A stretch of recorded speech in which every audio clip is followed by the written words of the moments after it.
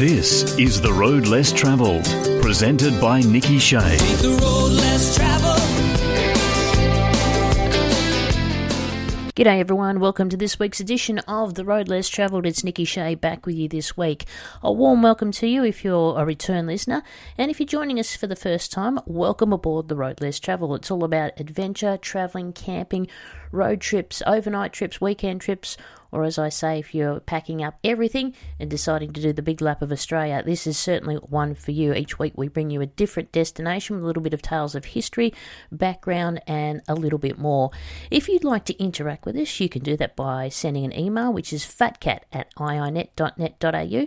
You can also send me an SMS or give me a phone call on 042 752 8467 to find out more about what we do with The Road Less Travelled.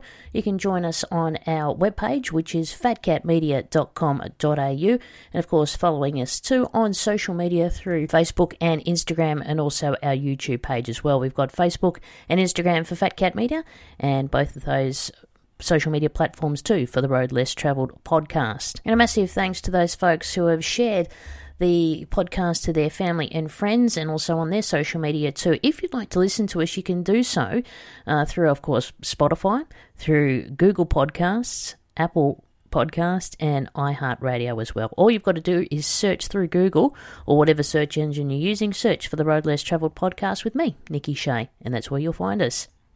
So where are we this week? Well, I'm glad you've asked. This week, the subject that we're talking about will be turning 150 years old, but before we get to that, we need to give you the story behind it. And in a snapshot, I guess, we can say that on the 22nd of August 1872, the Overland Telegraph line, which was a system to send messages over long distances using cables and electric signals, was finished between Adelaide and Darwin. It had been described as the greatest engineering feat carried out in 19th century Australia. Within months, it was linked to the Java to Darwin submarine telegraph cable, and Australia's communication time with Europe dropped from months to literally hours, and Australia was no longer isolated from the rest of the world. In the early days of the colony of New South Wales, communication with Britain could take absolute years. Ships carrying letters between England and Sydney took up to 8 months one way, and a reliable mail service was available only to government officials. After gold was discovered in Australia in the 1850s, there was now pressure to reach the gold fields as quickly as possible, so that new, more and efficient ships were introduced to the Britain to Australia route. This cut down the travel time to Australia to only 2 months. These shorter voyages improved communication with Britain, but 4 months was still a long time to wait for a reply to a letter. Electric telegraph technology was developed in both Britain and America in the 1830s. It used what we could say as an electrical cable to send short messages which were coded into a series of electrical pulses taking the shape of dots and dashes, Morse code. These messages could be sent to people thousands of kilometres away in minutes rather than months, and Australia's first telegraph line was built between Melbourne and Williamstown in Victoria in 1854. Within 4 years, Sydney, Melbourne and Adelaide were connected. But communication between continents was still difficult, as laying underwater cables was a huge technical challenge. Different types of wires and waterproof coverings were experimented with from the 1840s. By 1870, there was underwater telegraph cables linking Britain with places as far away as Japan and Java, Java being, of course, Indonesia. So for Australia to be connected with the rest of the world, another major engineering challenge would have to be overcome. A telegraph line could be built, or had to be built rather, between southern and northern Australia. And as we know, in such a large, dry continent with so little communication infrastructure even today, this was one of Australia's greatest ever engineering undertakings. In July 1861, the disastrous Burke and Wills expedition suggested that safely travelling from Australia's south to north was almost impossible. If you've listened to the podcast from start to woe, you will know that Charles Stuart was one of my heroes, and someone that I sort of respected and admired growing up, learning through him as one of Australia's explorers. He had a part of his party called John McDouall Stuart. So don't get confused between Sturt and Stuart. So John McDouall Stuart, I always thought it was McDougall, but it's actually McDouall Stuart. And you may be familiar with Stuart's name of the Stuart Highway. Stuart was a Scottish explorer and one of the most accomplished of all of Australia's inland explorers. He led the first successful expedition to traverse the Australian mainland from south to north and then return through the centre of the continent. His experience and the care that he showed for his team really ensured that he never ever lost a man despite the harshness of the country he encountered. And man, oh man, is it harsh country.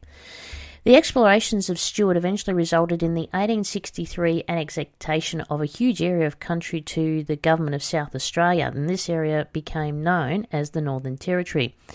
In 1911, the Commonwealth of Australia assumed responsibility for that area, and in 1871 to 1872, the Australian Overland Telegraph line was constructed along Stuart's route, and that will be our topic for this week's show.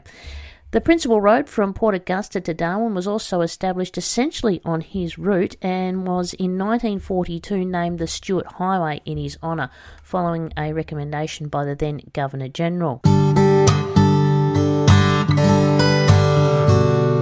Now, as I mentioned, the Overland Telegraph follows the footsteps of John McDouall Stuart, and it was a 3,200 kilometre telegraph line that connected Darwin with Port Augusta in South Australia.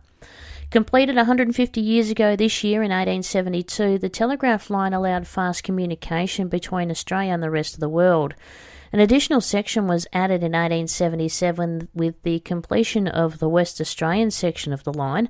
It was one of the great engineering feats of 19th century Australia and probably the most significant milestone really in the history of telegraphy in Australia. The concept and competition of it, I guess, really started around 1855 with the intensification about possible routes for the connection of Australia to the new telegraph cable in Java and thus onto Europe.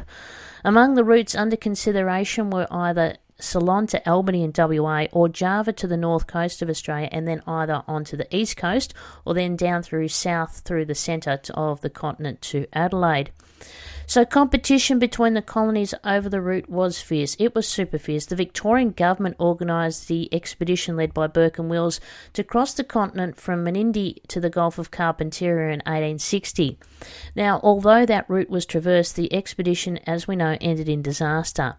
So the South Australian government recognised the economic benefits that would result from becoming the centre of the telegraph network, and it offered a reward of £2,000 to encourage an expedition to find a route between South Australia and the North Coast.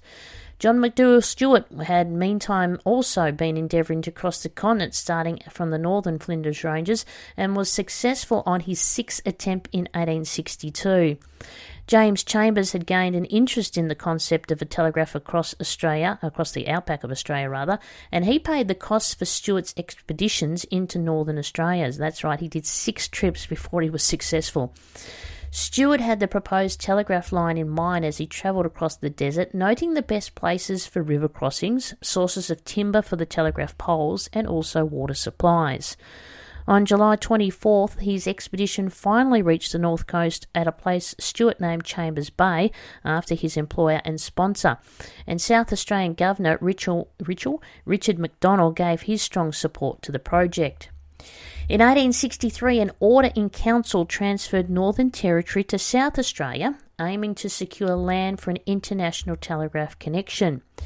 Now with a potential route, South Australia strengthened her position for the telegraph line in 1865 when Parliament authorised the construction of a telegraph line between Adelaide and Port Augusta, 300 kilometres to the north. This move provoked outrage in Queensland amongst the advocates of the Darwin to Burketown route. The final contract was secured in 1870 when the South Australian government agreed to construct 3,200 kilometres of line to Darwin, while the British Australian Telegraph Company promised to lay the undersea cable from Java to Darwin. The latter was to be finished on the 31st of December 1871, and severe penalties were to apply if the connecting link wasn't ready. So, construction of it all. Well, the South Australian Superintendent of Telegraphs was Charles Todd. He was appointed to head the project, and he devised a timetable to complete the immense project on a schedule.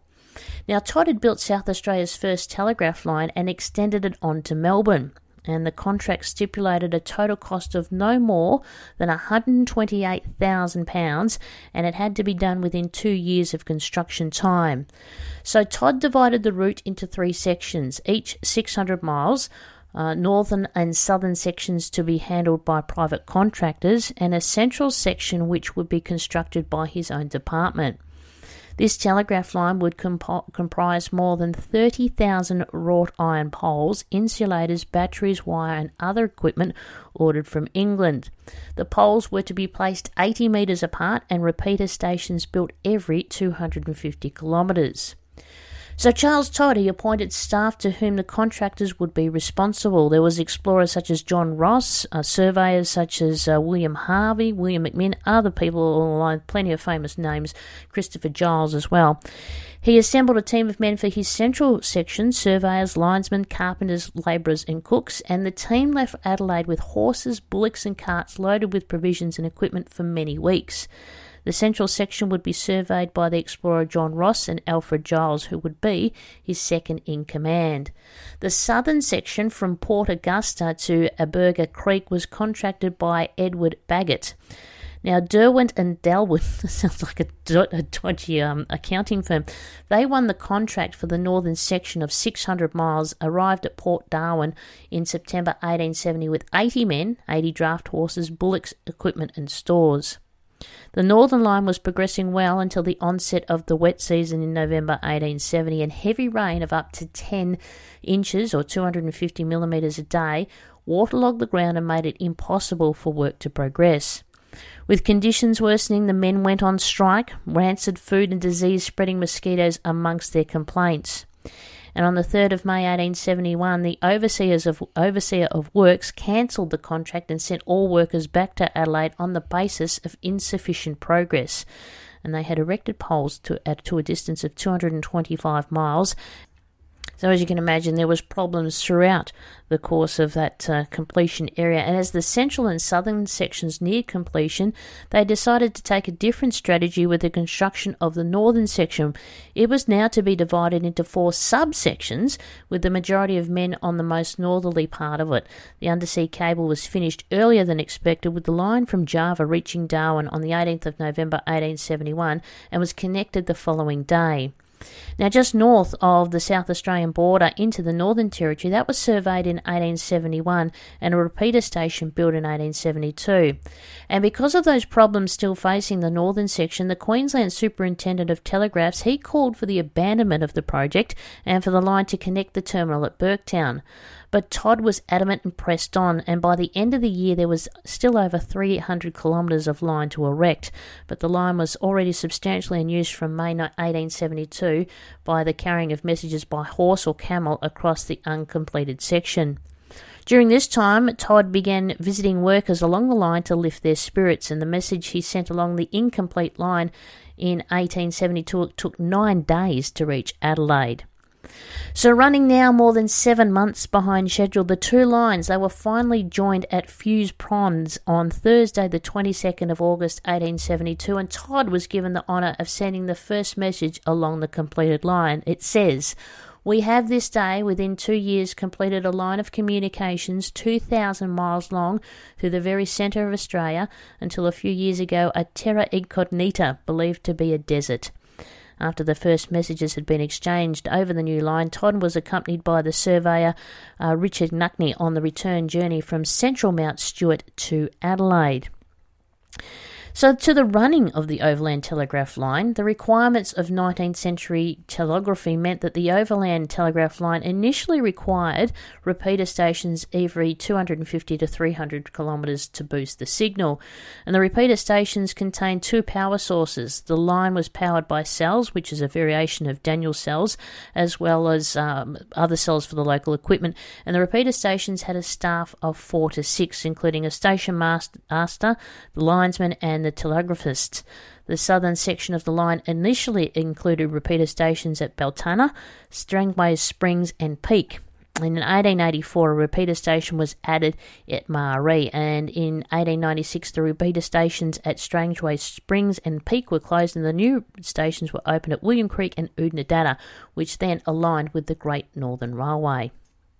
So Australia was now hooked up with the rest of the world, but Australia itself couldn't really connect with each other, and the final stage of connecting Australia to the world began in 1875 when the West Australia and South Australian governments agreed to build a line across the Nullarbor Plain. This equally challenging project was completed in 1877. Around 1871, a second cable connected Java with an overland line from Perth to Cable Station at Roebuck Bay in WA, and when Darwin was bombed in World War II, the line was deliberately cut just before the attack. In 2008, its engineering heritage was recognised by the installation of markers provided by the Engineers Australia Recognition Program at a location in Darwin near the place where the cable reached the shore, the Alice Springs Telegraph Station and the General Post Office in Adelaide too. We'll take a quick break. We'll come back with more of The Road Less Travelled in just a moment. The Road Less Travelled podcast is a proudly Australian, fiercely independent podcast, hosted and produced by me, Nikki Shea, for Fat Cat Media. We receive no corporate payments, which means we rely on self-sufficient financial support. If you can and are able to, we would love you to support us via Patreon.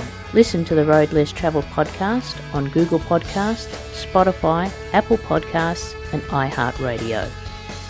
Be inspired with our seminars and motivational speaking.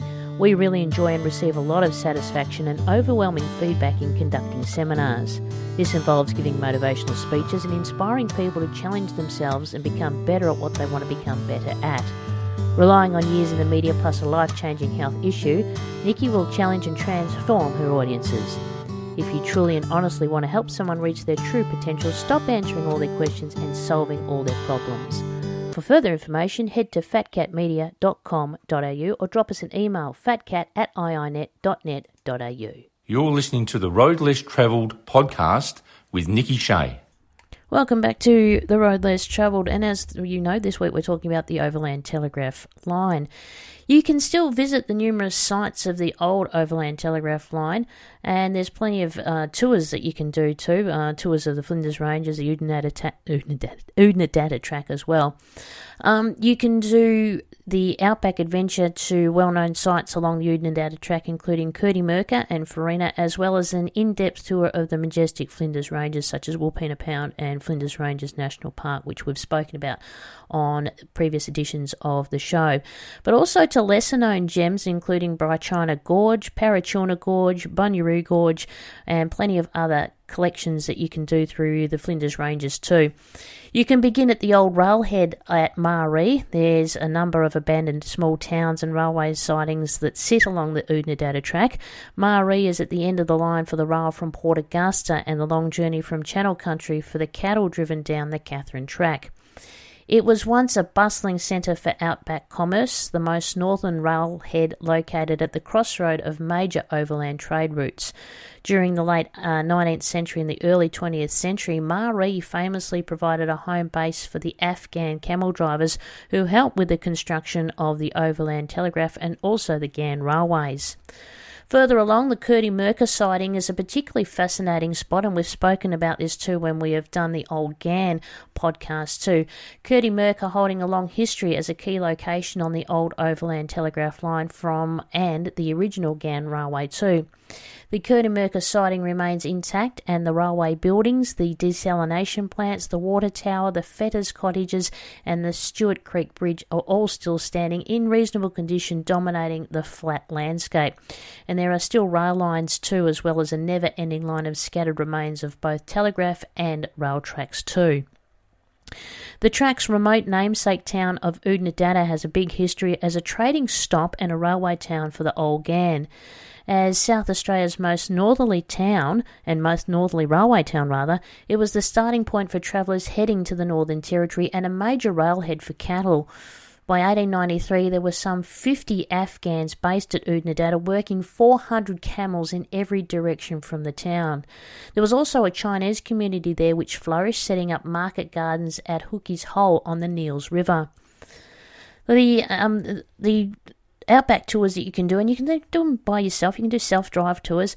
It just allows you to see and explore the ancient Flinders Ranges landscape, too, more than 600 million years old, and there's plenty of Aboriginal culture and history dating back 60,000 years, where you can reflect on the history of European settlement in the 18th and 19th centuries along the way at Oodnadatta, William Creek at Maree, and as well as the ghost towns of Kurtimerka and Farina, where the legendary stockman Stanley Kidman brought his cattle out of the Channel Country.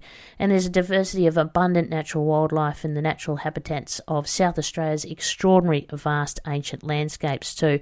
And you just follow the Overland Telegraph line, pretty much follows from Maree up through the Stuart Highway, right up through to Darwin and Catherine. So it's a fantastic place to look at. So it was John McDouall Stuart who actually paved the way for the Overland Telegraph line, and it was his 6th expedition that was officially launched at James Chambers' home in North Adelaide on the 23rd of October 1861. Their first stop before they'd reached the town of Gawler was forced by trouble with their horses. One had reared, striking Stuart's temple with its hoof, rendering him unconscious, and then trampling his right hand, dislocating 2 joints and tearing flesh and nail from the first finger. At first it was feared amputation would be necessary, but Stuart and Waterhouse, who was the naturalist appointed by the government, were able to catch up with the rest of the party at one of Chambers' brothers' station at Moolaloo 5 weeks later. They didn't leave Chambers Creek until the 8th of January 1862. These explorers, they loved doing everything in the heat of the Australian summer. One of the party, John Woodford, son of the city coroner, was dismissed by Stuart for insubordination, having refused to be parted with his great coat, and contrary to Stuart's instructions for keeping a personal diary. The party, comprising of 10 men and 71 horses, Benjamin Head, veteran of the 4th expedition, was still too ill to accompany them, so the party made good time to Newcastle waters, reaching that point on the 5th of April, and experiencing conflict with the local Aborigines once again. Here they rested for a week before Stuart led a scouting party north, finding good water for the main body to move up to. The next stage, however, proved more difficult. 5 times Stuart and his scouts tried to find a route towards Victoria River without success. Finally, he headed north rather than northwest and was rewarded with a series of small waterholes leading to Daly Waters about 150 kilometres north of Newcastle waters. Stuart made one last attempt, bearing in mind this is his 6th expedition up to this particular area. He made one last attempt to reach Victoria River before continuing north to the top end. And on the 9th of June he reached a territory that had already been mapped out, and on the 1st of July he made Mary River. Finally, on the 24th of July, the expedition reached the beach on Van Diemen Gulf, east of today's Darwin. And on the following day, Stuart raised there the flag he had received from Elizabeth Chambers and named the bay there after her, Chambers Bay, a name it still carries today. And he and his companions had crossed the continent from south to north finally, after 6 attempts to do it. By current standards, I guess, Stuart was physically a small, wiry man, but in fact he was of average build of Western European men at that time. He had a full dark beard and sometimes wore moleskin trousers and an unfashionable long-tailed blue coat with brass buttons and a cabbage tree hat. So what happened to John Stuart? Well, many years of hard conditions combined with malnutrition, the scurvy that he'd suffered and other illnesses that had rendered him practically blind, in pain and in such poor health that he spent some 900 kilometres of the return journey of his last expedition being carried between 2 horses. He never recovered his health. He prepared his diaries for publication, and on the 23rd of April 1864 he left aboard the ship for Britain, initially to visit his sister in Scotland. He died in London 2 years later, and he's buried at Kensal Green Cemetery. Now, while Stuart was responsible for naming a large number of features for friends, backers and fellow explorers, he was sparingly in the use of his own name. Central Mount Stuart, which he reckoned to be the geographical centre of Australia, he'd actually designated Central Mount Sturt to honour his friend Captain Charles Sturt. So places after Stuart include, of course, McDouall Peak, which is a hill in South Australia. There's Stuart Street in Canberra, the Stuart Highway, Stuart Park in Darwin, central Mount Stuart, Stuart Creek, which is in the far north of South Australia. In Whyalla, there's McDouall Stuart Avenue, Stuart High School in Whyalla, the electoral division of Stuart in the Northern Territory, and also there's an electoral division of Stuart in South Australia too. The Stuart Range is upland close to the town of Stuart Range, which was changed to Coober Pedy, and the town of Stuart, which was changed to Alice Springs in 1933. There's a statue honouring Stuart which can be found in Victoria Square in Adelaide, while in Darwin there's both a statue and a monument to celebrate his achievements. And in March 2010, the McDouall Stuart Lodge of Freemasons in Alice Springs commissioned a 4-metre high statue of Stuart for donation to the Alice Springs Town Council to commemorate the 150th anniversary of his 4th expedition, where he had reached the centre of the continent. The statue is located in a heritage precinct near the old hospital. In England, he is commemorated by a plaque on the house where he lived and died in Kensington in London, and in 2011 his grave at Kensal Green Cemetery was refurbished to its former glory. In Scotland, there's also a plaque on the house where he was born. The property of John McDouall Stuart View is available as a holiday let, restored and owned by the local Historic Buildings Trust. And John McDouall Stuart, he was only 51 when he died, and he died in 1866 and didn't get to see the laying of the Overland Telegraph line.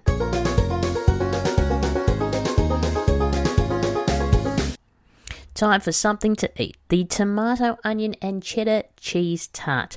Now, the pastry for this tart incorporates both butter and sour cream, and it just makes the easiest, most delicious, delicate, flaky, buttery tart you've ever tasted. This tomato, onion and cheese tart you can serve with a fresh leafy salad. The ingredients for the pastry is 250 grams of plain flour plus extra for dusting, 150 grams of cold unsalted butter diced, half a tablespoon of salt, 125 grams of sour cream, and egg. The filling, you will need 300 grams of large tomatoes, 400 grams of a white onion thinly sliced, 2 teaspoons of chopped thyme, 50 grams of unsalted butter, 100 grams of sour cream.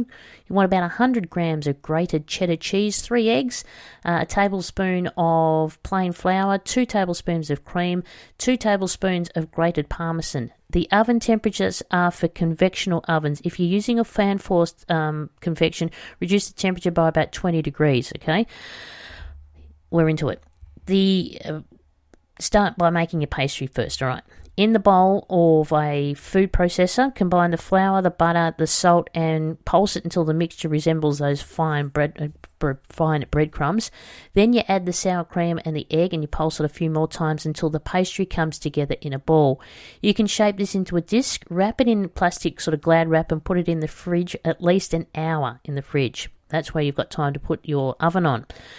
You can remove and put it to 180 degrees. Remove the pastry from the fridge and you dust it with flour. Roll it out to about 2 to 3 millimeters in thickness. Try to keep it as round as possible.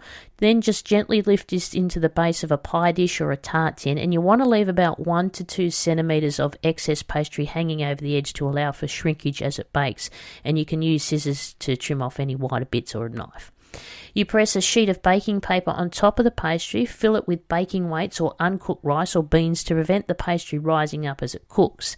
Then you place the dish on a tray and you bake it for 20 to 30 minutes.